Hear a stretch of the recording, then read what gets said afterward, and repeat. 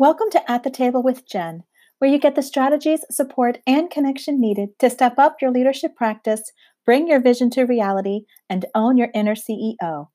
I'm your host, Jen Milius, and I'm so glad that you're here. Today's topic is part one of a two-part episode called The Leadership Race.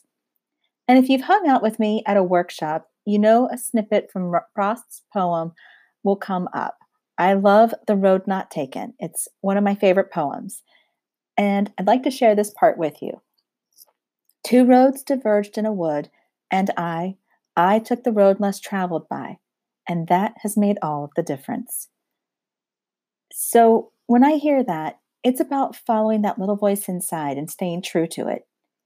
It's understanding when you are true to yourself and you're okay with that, you might be standing alone, but yet you're still okay. And even more so, you're at peace. And although I am not a runner, the phrase, "you've got to run your own race," speaks to me as I think of Frost's poem and us, especially as leaders. You know, as a leader, part of you running your own race is about achieving your vision. This vision may not be clear to anyone else, and you might even be unsure of how it's all going to come together.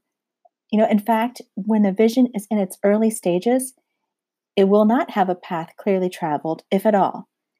It will need a decision to create it, a decision to believe in it, a decision to take daily, consistent action, and a decision to stay the course when it's the path not traveled by. As a leader, you know buy-in is so important to achieving your vision. The more your team, organization, or clients buy into your vision, the more momentum you will see. However, the most important person who needs to buy into your vision is you. This vision is part of your race, so only you can run it. And as you travel the path not taken and run your own race, it may seem like you're alone because not everyone around you will understand. So this is a gentle reminder that it's okay that they don't have to understand, as well as permission to keep going anyway. As long as you are being true to you and running your race as best as you can, that's all you can do. Your race is built to leverage your skills, talents, abilities, personality, and all of the amazing things that make you unique. There is no one else like you. So that also means there's no one else who can run your race except for you. And leadership is not something that just happens because you step into a new role or because you get promoted.